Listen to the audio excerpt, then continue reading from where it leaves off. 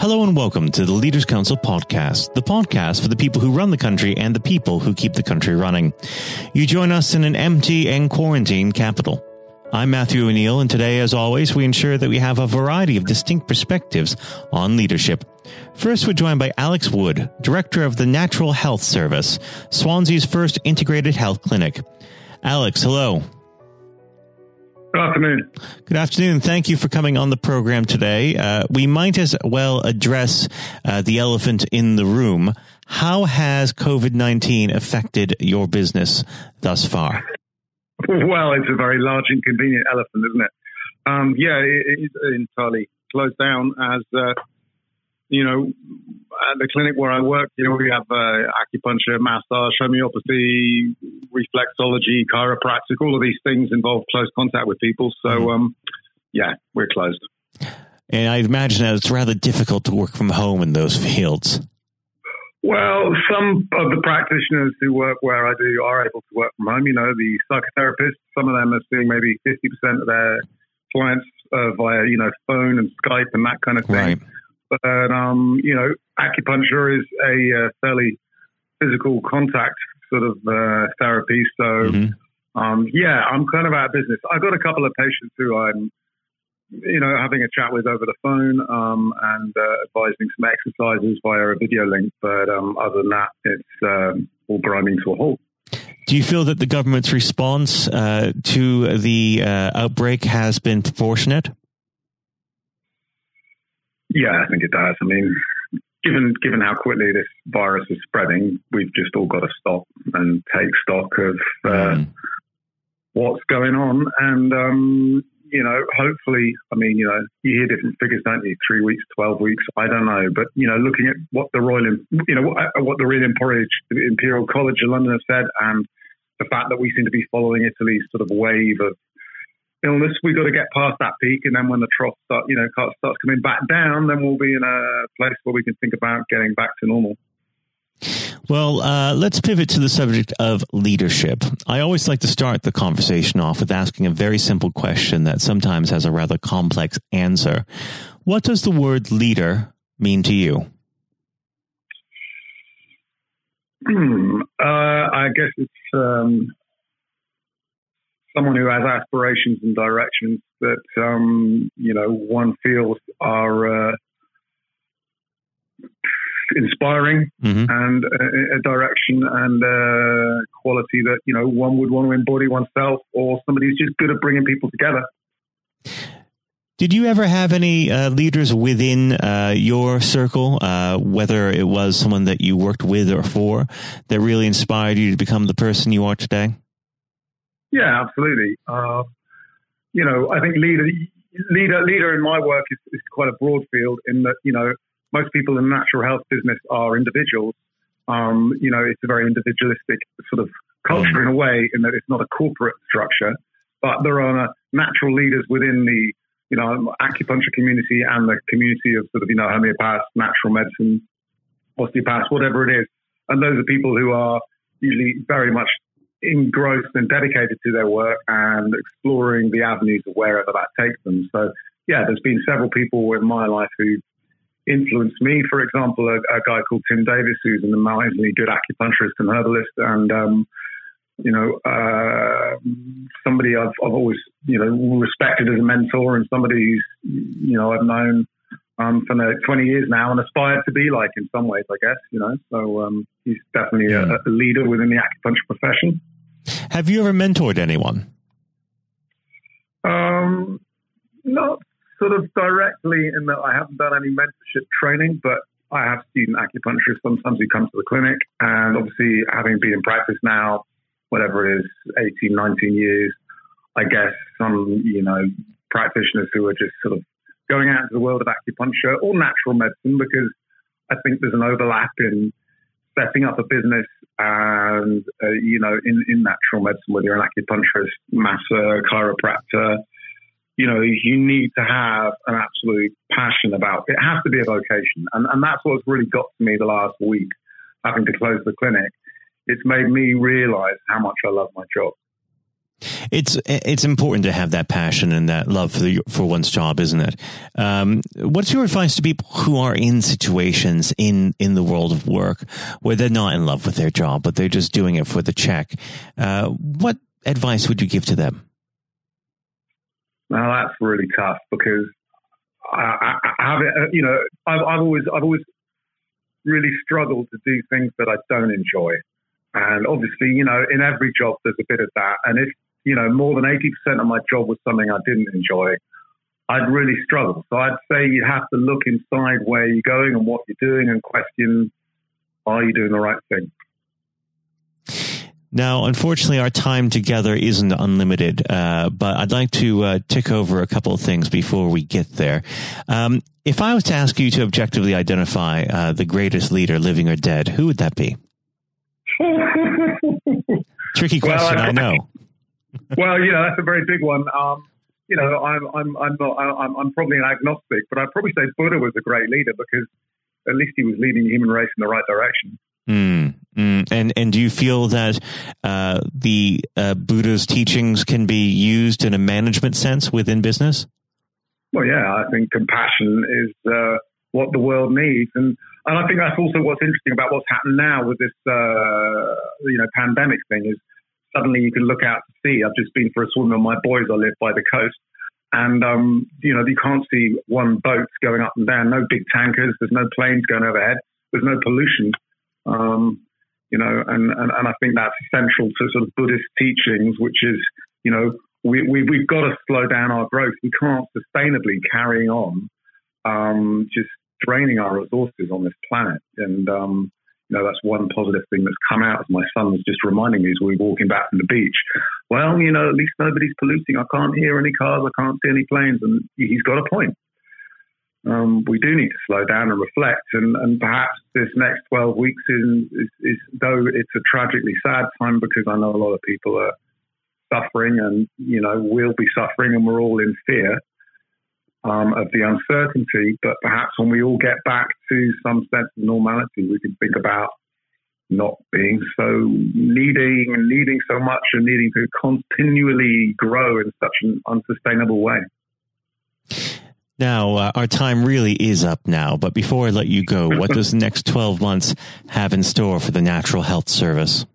Well, that's an interesting question again, because some of our practitioners are now at business. Some of them I don't think will come back to working in the clinic. So we've got a rent holiday from our landlord, and but we'll get back, and I would say we'll get back on our feet. And when we land there, it will be different, because I think maybe we'll all be thinking about our health a bit more.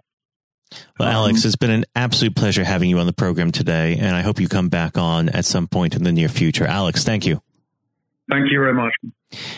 That was Alex Wood, Director of the Natural Health Service. And now, if you haven't heard it before, is Jonathan White's exclusive interview with Sir Geoff Hurst. We're now joined, though, by former England footballer and still the only man to score a hat-trick in a World Cup final, Sir Geoff Hurst. Thank you very much for coming on today. You're welcome. You're welcome. Good afternoon. And perhaps I should start and get it over and done with. I know you must be bored with it, and you've probably been asked 1,000 times. But when you got out for a duck playing for Essex, Geoff, what was going through your head at the time? Well, of course, that's not one of the most asked questions I get. Oh, there are one or two people who are very familiar who do Google me, realise that I did score nothing for Essex, my only game for Essex first team, when we played against Lancashire in Liverpool, a place called Egbert in Liverpool, many, many years ago, 1962, I think that was. So I didn't, I didn't really feel it at the time. It was lucky to be playing, I guess. There were one or two injuries. But the problem that I had was really messing about between the two sports. That was very detrimental to me over that period of time, being stuck between the two sports. And I think for those that don't know, there's another world that might exist where Sir Geoff Hurst was a first-class cricketer and not perhaps a footballer. But whether it's business or cricket or football, obviously the importance of leadership, it can't be understated, no matter what form that comes in. When you were at West Ham Jeff. And when Ron Greenwood first came along, he made obviously some pretty radical changes. Was this a man that genuinely inspired confidence the first time you'd meet him? Absolutely. I mean, he was simply a fantastic coach or teacher, if you like, of football.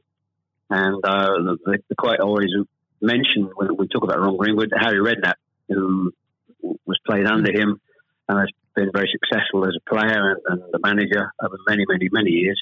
He's come across many coaches, of course, and managers during his time over years, I guess. He would still say that Ron Greenwood is the best coach he'd worked with. So you're very fortunate. I think you think you're lucky when you come across, if you have a great teacher at school and a great coach, as we had in Ron Greenwood, and of course a great manager in Sir Alf Ramsey. So to come across people like that, of that calibre, can have a huge influence on your career, of course, and then your life. And that's quite purely the case. Absolutely. And in those early days at West Ham, with a manager like Ron there, it's also important to have confidence with your other players, and of course they become your friends. Who did you look to at the time when to inspire confidence in yourself? Was it Peters? I think probably. Well, I was very fortunate to play with the calibre of the players I did. Again, extremely fortunate to play with the captain of England and West Ham, and Martin Peters, who was a fantastic player. And as far as Martin's concerned, I think sometimes he didn't quite get the recognition he deserved. What a wonderful player he was. In terms of inspiring confidence, I always probably say that the biggest influence for me, I guess, would be the captain, Bobby Moore. Although he was only about 8 months older than me, he graduated through the system probably 3 or 4 years earlier. He played for England in 62, 4 years before the final when I played. And so he was more, looked upon him more as a senior player, if you like, not as a guy with the same age group as me. And I looked at how he trained, how he acted, how he behaved, and how he played. And so he would say, I would also say he was a big influence on me. One thing I would say about leadership, what I do understand clearly in all walks of life, leadership is at the top, is absolutely vital for a business, a football team, in any walk of life to be successful. And it's quite evident.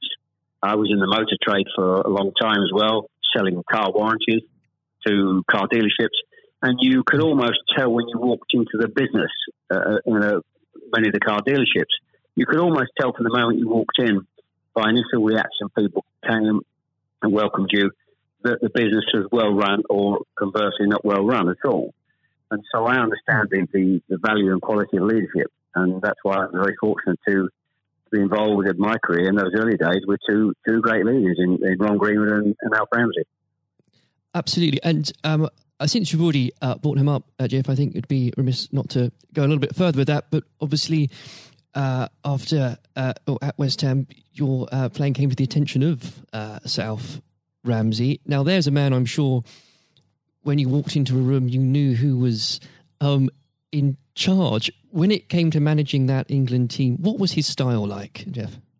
Well, the first thing I say about Alf Ramsey, he's probably over my life the most powerful influence who had on me as a person. Naturally, it happens to an extent because he's got your whole career in his hand. Whether he picks you for England or he doesn't pick you, it can have a great impact on your career and, of course, your life. But in that era, I was involved for 6 or 7 years.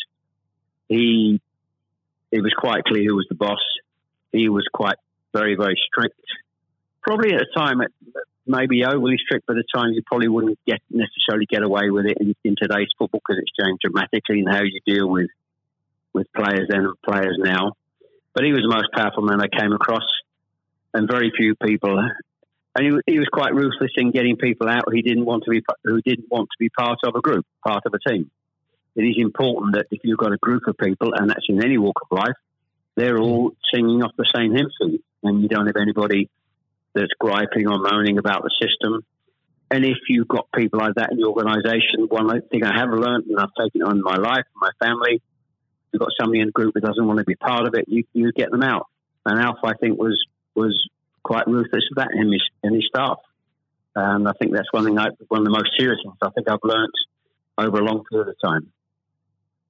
And is there, do you think, a specific moment? I'm sure there's probably dozens, but is there a specific moment, if you could perhaps pick right now, that did show those qualities in Sir Alf so sharply?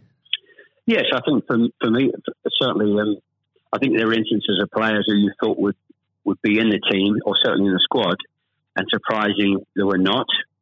There was no necessary reason for it, but looking back, I do think perhaps they were people that Alf didn't think wanted to be part of the group. So that's for me.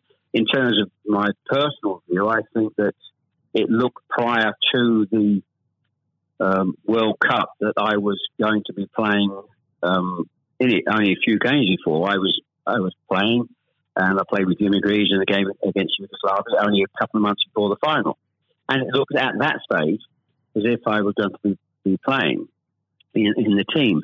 But in a couple of more friendly games before the final in Poland and Norway, I think, and Denmark, I played 2 of the 4 games, and I probably didn't quite replicate my form that I'd been showing at West Ham and in the early couple of games for England. And he left me out in the first game of the World Cup against Uruguay. He started off with Jimmy Greaves and Roger Hunt. So I had an impact of thinking at that stage I was going to play, and didn't start because of just a lack of form. I didn't play quite well enough to justify my position. And somewhat fortuitously, I only got back in the team because of a nasty gashed shin on Jimmy Greaves' leg. And I think what you've said there, Jeff, actually does sum that up really well. And more than that, whilst it's important to have that someone in charge with those qualities, it's almost useless if there isn't a strong and unified team behind them. And there really must have been moments, Jeff, maybe there weren't, but let us know, in that 66 competition, the prolonged pressure on all of you, the weight of a nation, did it get to you? Oh, not for me personally, no. I think, and I don't, not for me, not for a second. I think I was just happy to be involved in the squad initially. Not at all. You're not aware of the magnitude of the occasion, really, looking back out. So I never really felt, people talk about pressure a lot, and it's there, and people talk about it in life. I didn't really necessarily feel any great pressure during the time I was there. And what is also important to say about Alf Ramsey, the people he left behind, that were left in the squad after he'd moved 1 or 2 players out, the squad were a bunch of very hard-nosed, professional, top-quality people. And that was, again, the leadership that Al showed. He got people in together that were very, very strong personally. And I think that was part of the success we had. We were I always describe our group as hard-nosed professionals. We have some great players, but overall they were great hard-nosed professional players. And great quality people who we've kept in contact with, over the years. And Jeff, I've got to ask, and I'm not making this up, I've genuinely heard that people do ask you whether or not you realise there were people on the pitch at that moment. I imagine you were busy on something else. Well, I did some theatre shows last year, and they've gone fairly well, and we're going to do a series of theatre shows, in fact, starting this week, over the next 2 or 3 months. And at the end of the theatre shows, we have about 20 minutes where we allow the people in the audience to ask questions. And I won't mention both. They're too long to talk about both questions. The other one's a really stupid one. It's too long for me to tell you. It's absolutely ridiculous. But the other ridiculous question I get asked, did I realise there were people on the pitch? And of course, I jokingly say, yes, I was just about to shoot to score the goal. And I looked round, put my foot on the ball, and looked round for a little while and said, oh dear, there are 6 or 7 people running on the pitch. So I've been asked that once at one of the theatre shows. So make a joke about that and saying, yes, I put my foot on the ball and waited, just had a glance round, you know. Maybe it does prove there are things such as stupid questions, really. Yeah, there certainly are. I've got another one which I won't bore you into. It's too long to tell you. I was in a Jersey, or Channel Line, Jersey or Guernsey, 2 or 3 years ago, and most stupid, irrelevant questions, absolutely nothing to do with football whatsoever, which was absolutely, but I can use that now because it is quite funny. Well, maybe another time then, but we... well, you want me? I can tell you if you want. You got time? I can tell you if you want. Jeff, go on. Go. I think it would be silly if I said no at this point. Okay, so I was doing at a dinner in the Channel Lines, 300 or 400 people, black tie dinner, guest of honour. On this occasion, I was speaking for about 20 minutes, then allowing questions from the audience at the end of the evening. And there was usual football questions, and then all of a sudden I heard somebody at the back who asked a question. I didn't quite hear what he said. He didn't have the microphone with him. So I said, I didn't hear what he said. Can you please give this chap the microphone so I can hear clearly what he said? So the chap had the mic and he said, when a turtle loses its shell, is it naked or is it homeless? Right. What a question. What a question. I think that would be definitely in the stupid category, wouldn't it? So we had a laugh about that. And you've got to have a patient of a saint, I think, sometimes to put up with things like that. I found it amusing. I just found it amusing. In fact, some of the audience found it highly amusing as well. So it did make me laugh that day. If you can put up with my questions, you can probably put up with anything. But there would have become a point, though, Jeff, I think you were a young man when obviously this happened, when you must have realised that teammates, began looking at you for leadership. Is that something that occurred to you, or did you just realise that by one way or the other, people actually begin to look up for you for inspiration? Well, possibly. That's never really struck me until you've actually mentioned it now, quite frankly. It's a new question. Does anybody look up to me? I'm sure perhaps there are people who pay you compliments of fans of West Ham and Stoke, and of course England fans who I think probably it would be very immodest of me to suggest that I felt that somebody was looking to me for inspiration. You don't have to, but I will. It's okay for a third party to do it. Perhaps that may have been the case over the years.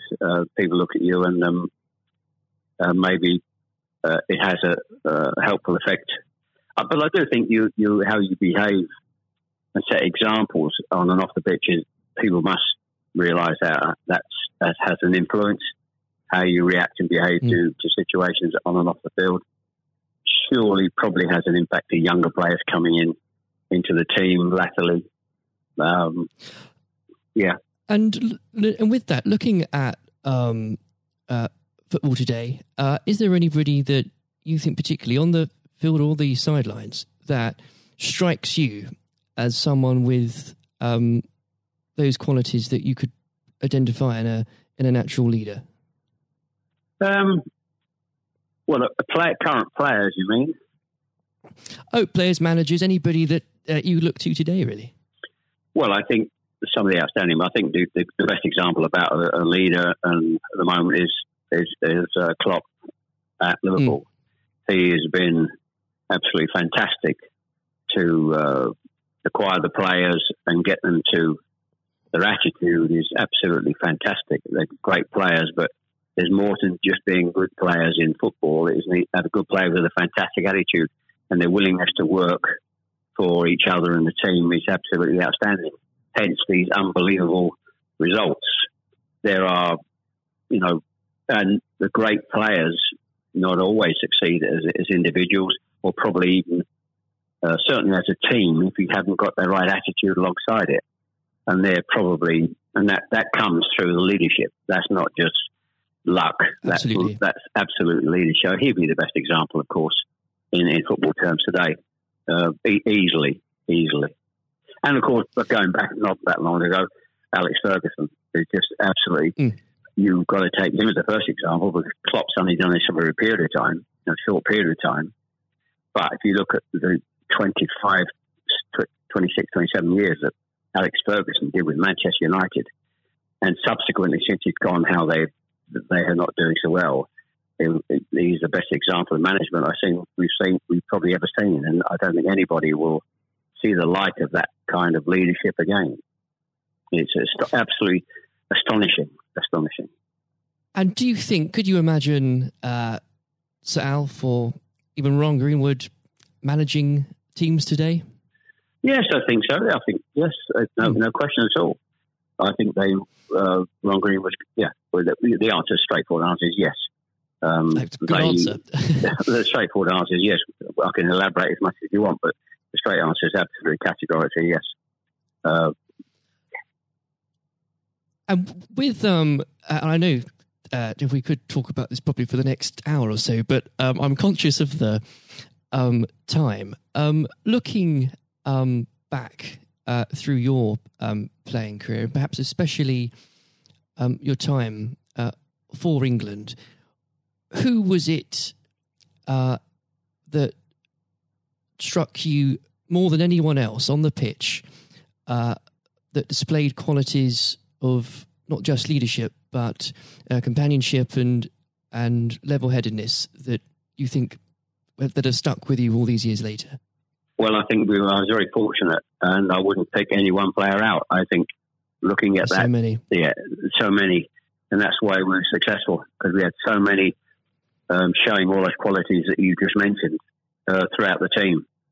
I think that was outstanding, and it's an opportunity to talk about all of them in that breath.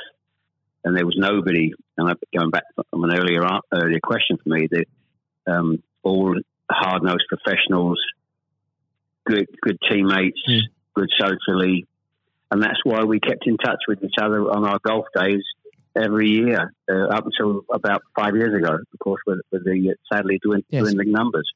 We still got on, our wives got on all together all those years later. It didn't just finish after 66. That reunion, that camaraderie, that team spirit, getting on with each other lasted for a long time. And I wouldn't, when you put those questions and how you categorise those, I would pick every one of the 11 players who you put in that category that were like that. There was nobody else. They were all outstanding. And I think that was a big part. I can't stress how big a part that was. And I've said that many times, for the success of the team. We had some great players. We had some great players, of course. But without the attitude alongside that, going back to an earlier question, we wouldn't have been as ultimately as successful. Exactly. Without that, the whole will never be greater than the sum of its parts. But with it, yes, the word is team. The word is team. Absolutely. And I always use the word team when I talk. Sometimes together, everyone achieves more, and that's the same in any walk of life. That's fundamental. And lastly, Jeff, looking if you were to give advice, and whether this is in sport or business or indeed any other walk of life, what would you identify, if you can, as the key tenet that you can't go without in terms of leading a team, no matter what that team is? Single-mindedness, dedication to the job,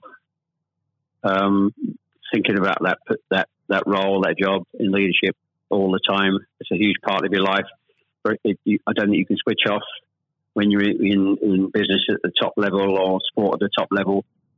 You may, have a couple of weeks holiday, but I'm even sure if these top managers and leaders in all walks of life are away on holiday on a beach somewhere warm, I'm sure they will not switch off for 2 weeks and completely not think about their role as the boss of an organisation. And I think you're completely focused. You're always thinking about things, thinking about improvements, and it's just dedication and tuning your life to being successful. Excellent. Well, Jeff, on that point, thank you very much for joining us today.